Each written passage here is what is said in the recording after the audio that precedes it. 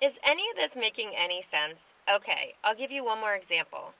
A woman came to me and said that she was obsessing about death. Specifically, she was obsessing about her father's death. And she together. What I'm trying to say here is that everybody works so hard at trying to change their thoughts and their feelings.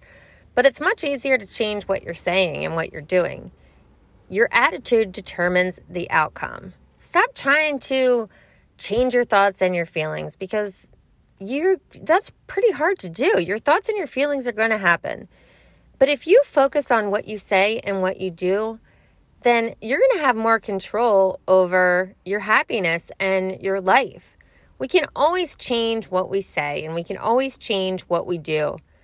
And that will give us more control over our life.